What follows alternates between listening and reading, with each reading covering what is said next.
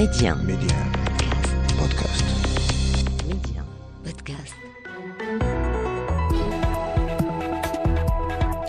أهلا ومرحبا بكم في أولى حلقات المشهد السياسي، برنامجكم الأسبوعي الجديد ضمن شبكة برامج ميديان للموسم الإعلامي الجديد.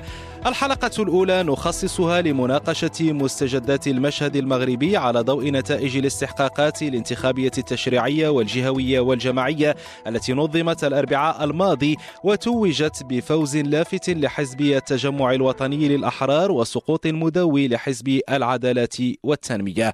كيف تبدو ملامح المشهد السياسي بعد المحطة الانتخابية للثامن من شتنبر وتعيين العاهل المغربي الملك محمد السادس رئيس حزب التجمع الوطني للأحرار عزيز أخنوش رئيسا للحكومة وتكليفه بتشكيل الحكومة الجديدة؟ ما هي أبرز السيناريوهات الممكنة والمحتملة لتشكيل الأغلبية؟ وأي قراءة للأداء الانتخابي لحزب العدالة والتنمية؟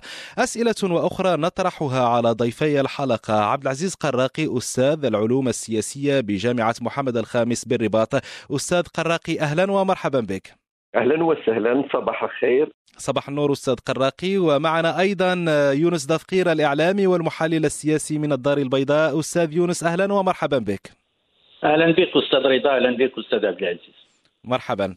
إذن قبل البدء الضيفين الكريمين أدعوكم وأدعو المستمعين الكرام لمتابعة هذا التقرير الذي يرصد أهم المستجدات التي تالت انتخابات الثامن من شتنبر رفقة الزميلة مريم مرغيش. يوم الجمعة استقبل العاهل المغربي الملك محمد السادس رئيس حزب التجمع الوطني للأحرار عزيز أخنوش وعينه رئيسا للحكومة، كما كلفه بتشكيل الحكومة الجديدة.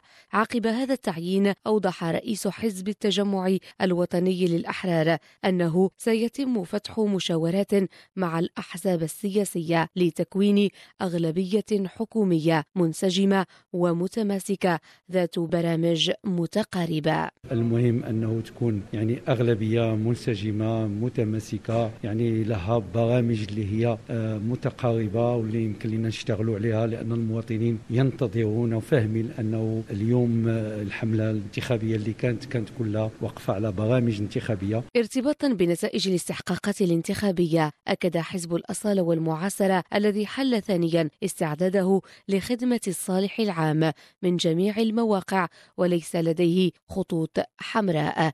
بلاغ للمكتب السياسي للحزب أشار إلى أن الأهم بالنسبة للأصالة والمعاصرة هو احترام برنامجه الانتخابي وتوجهاته الكبرى ومبادئه الديمقراطية الحدثية التي لا تنازل عنها. أما حزب الاستقلال الذي حل ثالثا فقد أكد أن المرحلة المقبلة تتطلب وجود حكومة قوية متضامنة منسجمة وقادرة على أجراء النموذج التنموي الجديد على أرض الواقع وبكفاءة عالية. في ندوة صحفية أعلن عضو المكتب السياسي لحزب التجمع الوطني للأحرار رشيد الطلبي العلمي أن المشاورات الرامية إلى تشكيل الحكومة المقبلة ستنطلق اعتبارا من الأسبوع المقبل. الأرضية الرئيسية ديال تشكيل الأغلبية ستنبني على البرامج الحزبية أو الانتخابية اللي قد تقدم بها كل هيئة سياسية. المواطنون والمواطنات ينتظرون حكومة قوية منسجمة فعالة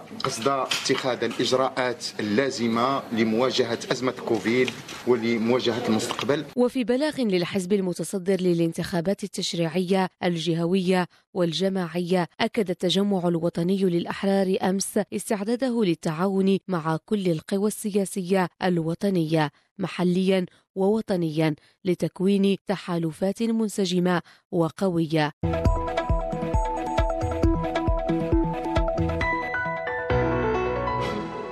نستهل هذا النقاش إذن معك أستاذ قراقي. حزب التجمع الوطني للأحرار يستند الآن على قاعدة مفاوضات مع الأحزاب الأخرى بناء على برنامجها الانتخابي وما تضمنه من التزامات وإجراءات. أستاذ قراقي، هل ستكون برأيك مفاوضات تشكيل الأغلبية أيسر من تلك المفاوضات التي تالت الانتخابات التشريعية للعام 2016؟ أكيد أن المفاوضات ستكون أسهل بكثير مما كانت عليه في 2016 لاعتبارات متعددة. أولا، هذه الانتخابات إذا نحن استثنينا حزب الاستقلال الذي التحق بهذه الأغلبية وحزب الأصالة والمعاصرة، سنجد بأن حزب التجمع الوطني للأحرار وحزب الاتحاد الاشتراكي هما كان في الأغلبية، وهناك نوع ما من التقارب بينهما حدث على مستوى هذه الأغلبية. الأكثر من هذا في تاريخ الحياة السياسية المغربية كان هناك منذ اللحظة التي تأسس فيها حزب التجمع الوطني للأحرار كان في الكثير من المرات يشارك إلى جانب حزب الاستقلال في حكومات، وبالتالي هناك نوع من التقارب بينهما. الأكثر من هذا وهو أن هذه الأحزاب عندما خاضت الانتخابات عندما استثنينا نوع من التباعد أو نوع من النقاش الحاد الذي كان بين حزب الأصالة والمعاصرة وبين حزب التجمع الوطني للأحرار، ما عدا ذلك فإنه لم تكن هناك خصومات كبيرة يمكن أن تؤدي إلى عمق أو إلى نوع من التباعد وعمق في الاختلاف الفكري. نعم. كل هذه يبدو لي بأنها أمور ستحفز وستيسر بشكل كبير تأسيس التحالف الحكومي، أقول التحالف الحكومي من أجل قيادة الفريق الحكومي الجديد، لأنه لا يمكن، نحن نعلم في إطار التعددية الحزبية المغربية في إطار النتائج لا يمكن لأي حزب واحد أو حزبين اثنين أن يقود التحالف. طيب أستاذ يونس دفقير، في هذا السياق تابعنا رد فعل حزبي الأصالة والمعاصرة والاستقلال بعد نتائج الانتخابات. من الأقرب برأيك للتحالف مع الحزب المتصدر، علما بأن أحزاب الاتحاد الاشتراكي للقوات الشعبية والحركة الشعبية والاتحاد الدستوري على توافق وانسجام إن صح التعبير مع الحزب المتصدر للانتخابات؟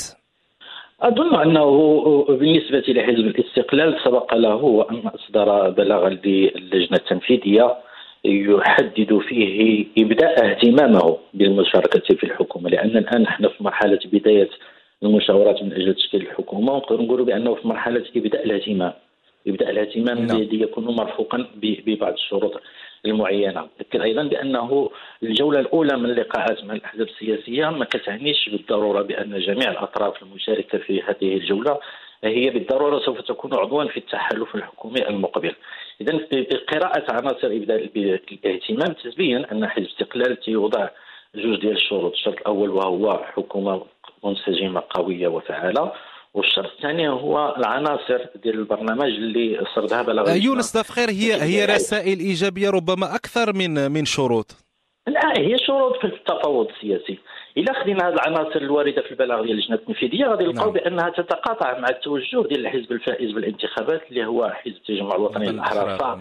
فالبرنامج ديالو في توجهاته المجالية والاقتصادية والاجتماعية يتطابق مع العناصر والتوجهات الرئيسية لحزب الاستقلال. أيضا كيتشاركوا في أنه الرئيس المكلف بتشكيل الحكومة عبر على أن مشروعه هو تشكيل حكومة منسجمة وقوية، فهذا كيخلي أن التقارب ما بين حزب الاستقلال والتجمع الوطني في هذه المرحلة يكاد يكون مؤكدا بأنهم غادي يكونوا شاركين في المرحلة الحكومية المقبلة. اللي تيبقى هو أحد الأصوات المعارضة يعبر على أنه أيضا معني بهذا المسار ديال تشكيل الحكومة، يبدي فيه الاهتمام، تيشوف تطورات، غير هو ربما أن الطام يوجد في وضع ماشي مريح بحال حزب الاستقلال. تنشوفوا الحملة الانتخابية اللي كان منها حزب الأصالة المعاصرة كلها على الفائز بالانتخابات، واللي كانت فيها واحد الحدة في العنف اللفظي وهو أيضا مستعد لخدمة الصالح العام من جميع المواقع وليست لديه خطوط حمراء، من جميع، نسطر على كلمة من جميع المواقع. هذا هو اللي كيفتح الجزء الثاني في الصعوبات اللي كتواجه مشاركة حزب الأصالة المعاصرة في التحالف الحكومي، لأنه وحنا تنشكلوا الحكومة فمن الضروري أنه تنشكلوا المعارضة أيضا. المعارضة الآن في الوثيقة الدستورية عندها واحد المكانة كبيرة على مستوى الحقوق اللي معطيها وعلى مستوى الأدوار اللي كتلعبها فيما يتعلق بالتوازن ما بين مؤسسة البرلمان والحكومة. يونس دفقير، سنعود لمسألة سؤال المعارضة. أستاذ نقول أنه الطام يجب أن يكون في المعارضة من هذه الزاوية. نعود لمسألة المعارضة. أستاذ عبد العزيز قراقي، حديث كثير عن ضرورة تشكيل أغلبية قوية منسجمة برؤية موحدة. ما هي مفاتيح تشكيل هذه الأغلبية وكيف ستفيد هذه الخصائص إن توفرت؟ كيف ستفيد في تنفيذ برنامج الحكومة الجديدة؟ أولا لابد أن يكون هناك نوع من التقارب بين هذه المكونات. أقول تقارب بمعنى أن يكون تقارب على المستوى الفكري، الأمر الآخر هو ألا تكون هناك ولا يكون هناك تباعد أو تنافر بين القيادات الحزبية التي تقود التحالف الحكومي، بمعنى أنه الأغلبية لا يجب أن تكون قبل الانتخابات وحتى بعد الانتخابات قد دخلت في مرحلة من الخصومات السياسية ونوع من يعني وضع شروط مسبقة تفيد على أساس أنه إذا كان هذا الطرف هنا فإن الطرف الآخر لن يكون.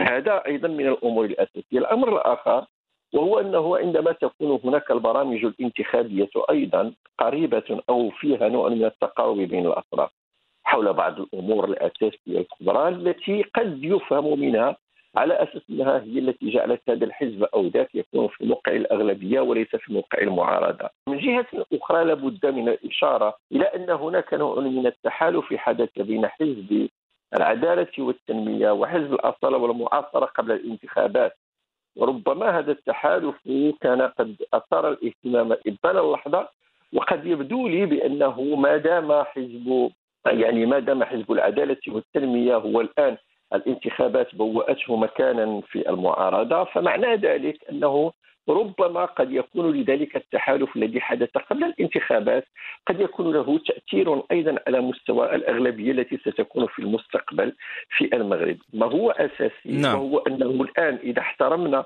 نتائج صناديق الاقتراع فيبدو لي بأن الأحزاب التي هي في المقدمة ربما ستقول كلمتها مع بعض الاستثناءات القليلة والنادرة التي لا نتوقعها. طيب فقط أستاذ قراقي قبل الانتقال إلى المسألة المتعلقة بالمعارضة من الناحية الدستورية وحتى نوضح الصورة أكثر للمستمعين، يعني هل هناك أجل محدد لتشكيل الحكومة أو يعني أجل لهذه المفاوضات من أجل تشكيل الأغلبية؟ الدستور لم يتوقع ولم يضع أجلا أساسي لتأسيس الحكومة، ونحن نعلم أنه في تجربة 2016 استغرق هذا الأمر 6 أشهر، و6 أشهر هي في أي دولة زمن سياسي ثمين لا يمكن أن يهدر. نعم، لكن ظروف مختلفة الآن أستاذ قراقي. تماما، ولكن ليس هناك تحديد دقيق وعلى سبيل الحصر للزمن السياسي الذي يجب أن تستغرقه المفاوضات من أجل إخراج الحكومة. ولكن الآن نحن في ظرفية حساسة، ويبدو أنه عندما عين جلالة الملك رئيس الحكومة يعني بعد مرور 48 سنة على نتائج الانتخابات فهذا فيه رسالة قوية، أقول رسالة قوية وواضحة لكل الأحزاب السياسية على أن تبادر بالإسراع في إخراج الفريق الحكومي، وأن الأمر لا يتطلب التأخير لأسباب متعددة. أولا نحن نعيش فترة كوفيد، وهذه الفترة يعني فترة الوباء وما يتطلبه لا تقتضي ولا تتطلب الفراغ. الأمر الثاني هو انتظارات المواطنين كبيرة جدا والتحديات المطروحة على المغرب أكبر. الأمر الثالث وهو أن هناك برنامج حكومي لا بد أن يرى النور، وفي هذا البرنامج الحكومي من الضروري أن يكون النموذج التنموي حاضرا على مستوى الاستراتيجيات وعلى مستوى برامج العمل، وهذا الأمر لا يتطلب التأخير. وبالتالي فإن هناك رسالة واضحة للأحزاب السياسية من أجل أن تسارع وأن تبادر وأن تساهم في إخراج الفريق الحكومي في أقرب وقت ممكن، سيرا على الديمقراطيات في العالم التي بطبيعة الحال تعير هذا الأمر أهمية كبرى. طيب أستاذ يونس دفقير، يعني الأمر أيضا يتطلب معارضة قوية، يعني تحدثنا عن تشكيل الأغلبية، لكن هناك السؤال الكبير حول من سيكون في المعارضة. هل سنجد أنفسنا أمام معارضة ضعيفة يونس دفقير؟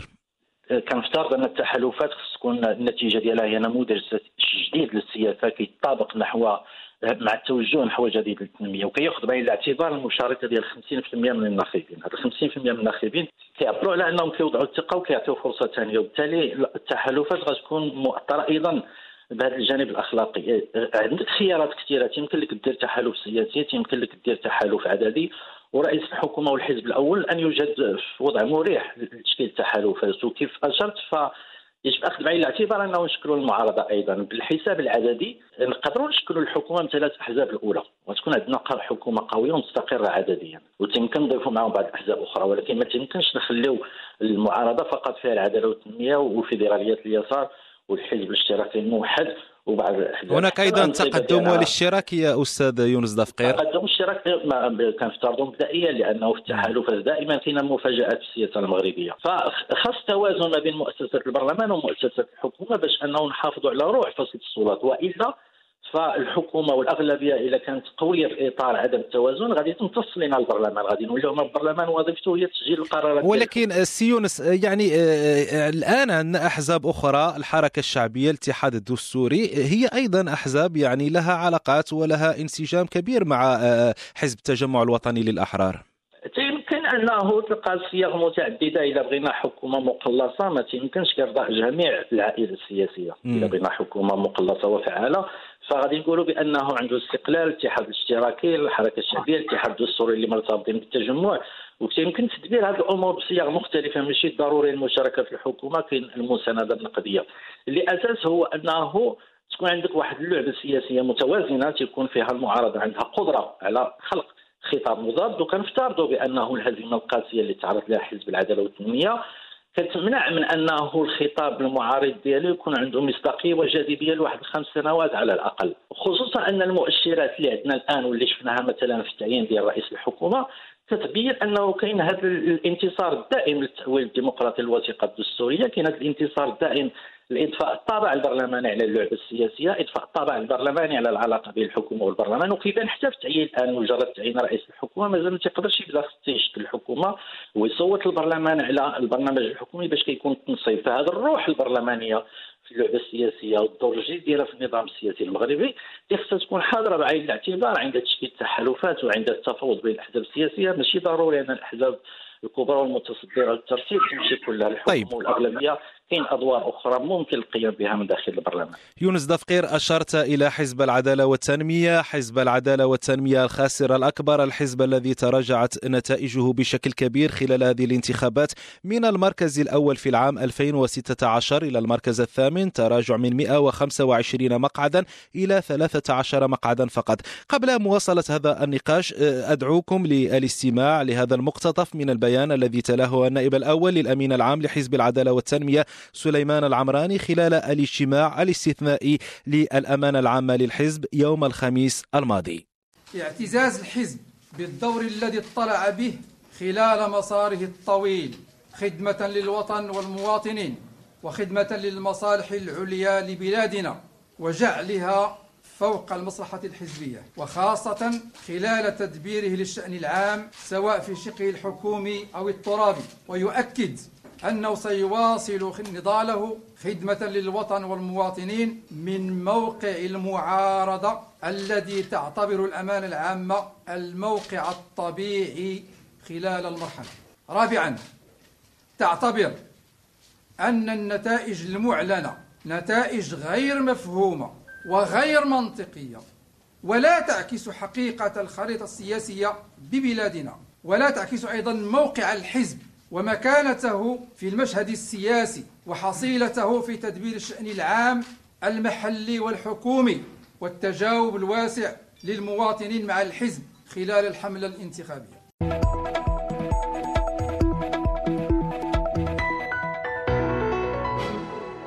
أستاذ عبد العزيز قراقي، يعني نتائج هذه الانتخابات غير مفهومة وغير منطقية بحسب بيان الأمانة العامة لحزب العدالة والتنمية، يعني بغض النظر عن مضامين هذا البيان وأيضا الاستقالة الجماعية للأمانة العامة للحزب، بماذا تفسر يعني تدهور أو تقهقر حزب العدالة والتنمية؟ ولا يمكن تقديم تفسير هكذا واحد بسيط لميزان حزب العداله والتنميه، ولكن يمكن القول بانه هذه التجربه التي عاشها المغرب هي لها اولا بعض العناصر الموضوعيه التي يمكن ان تساعدنا على التفسير. في كل الديمقراطيات في العالم قلما نجد الناخبين يثقون او يمنحون ثقتهم لحزب سياسي لاكثر من ولايتين.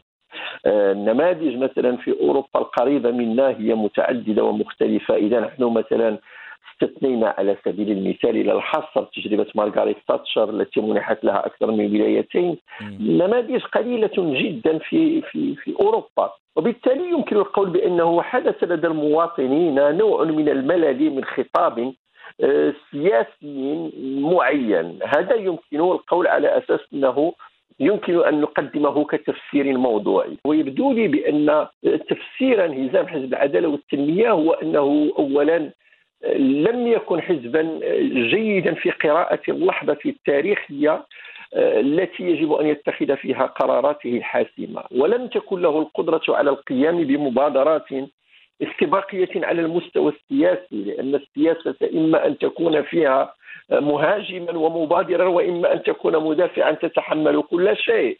ويبدو لي بأنه هناك فرق كبير بين كيفية إدارة حزب العدالة والتنمية لموقعه في المسؤولية بين 2011 و2016 وبين 2016 و2021، يعني بعد مجيء رئيسه يعني السيد سعد الدين العثماني. الأمر الآخر وهو أنه أيضا في الطرف الآخر كانت هناك قوى سياسية تستعمل ما سبق لحزب العدالة والتنمية أن استعمله على مستوى التواصل السياسي في الولاية الأولى، وبالتالي كانت هذه هناك أيضا حصيلة أستاذ قراقي، يعني حتى الناخب ربما يحاسب الحزب من خلال حصيلته على رأس الحكومة، على رأس المجالس الجماعية والجهات إلى غير ذلك. الحصيلة لا أريد أن أدخل في الحصيلة فقط، ولكن هناك أمور أخرى قد تكون الحصيلة إيجابية ولكن النتائج قد تكون العكس. وعلى مستوى الحصيلة بطبيعة الحال أنا أترك هذا الأمر للأساتذة الذين يمكن أن يقيسوا ذلك على المستوى الاقتصادي وعلى مستوى النفقات العمومية وعلى مستوى الاجتماعي، الرياضية الدقيقة.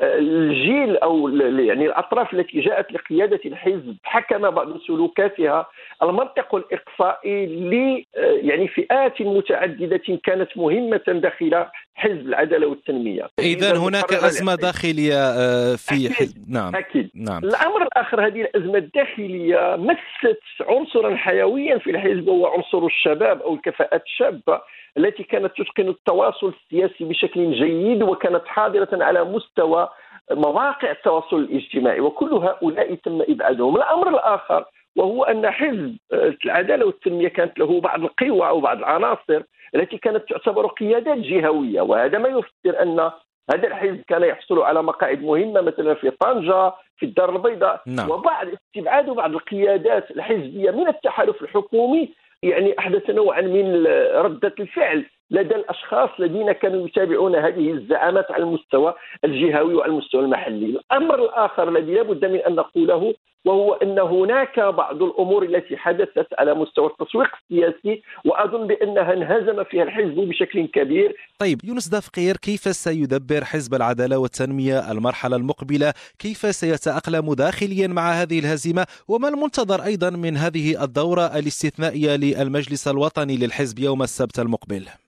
اللي خص يقدمها حزب العدالة والتنمية يجب أن تتجاوز اللحظة الانتخابية الحالية، لأن الوضع الحالي لحزب العدالة والتنمية لا يتعلق فقط بنتائج غير مفهومة.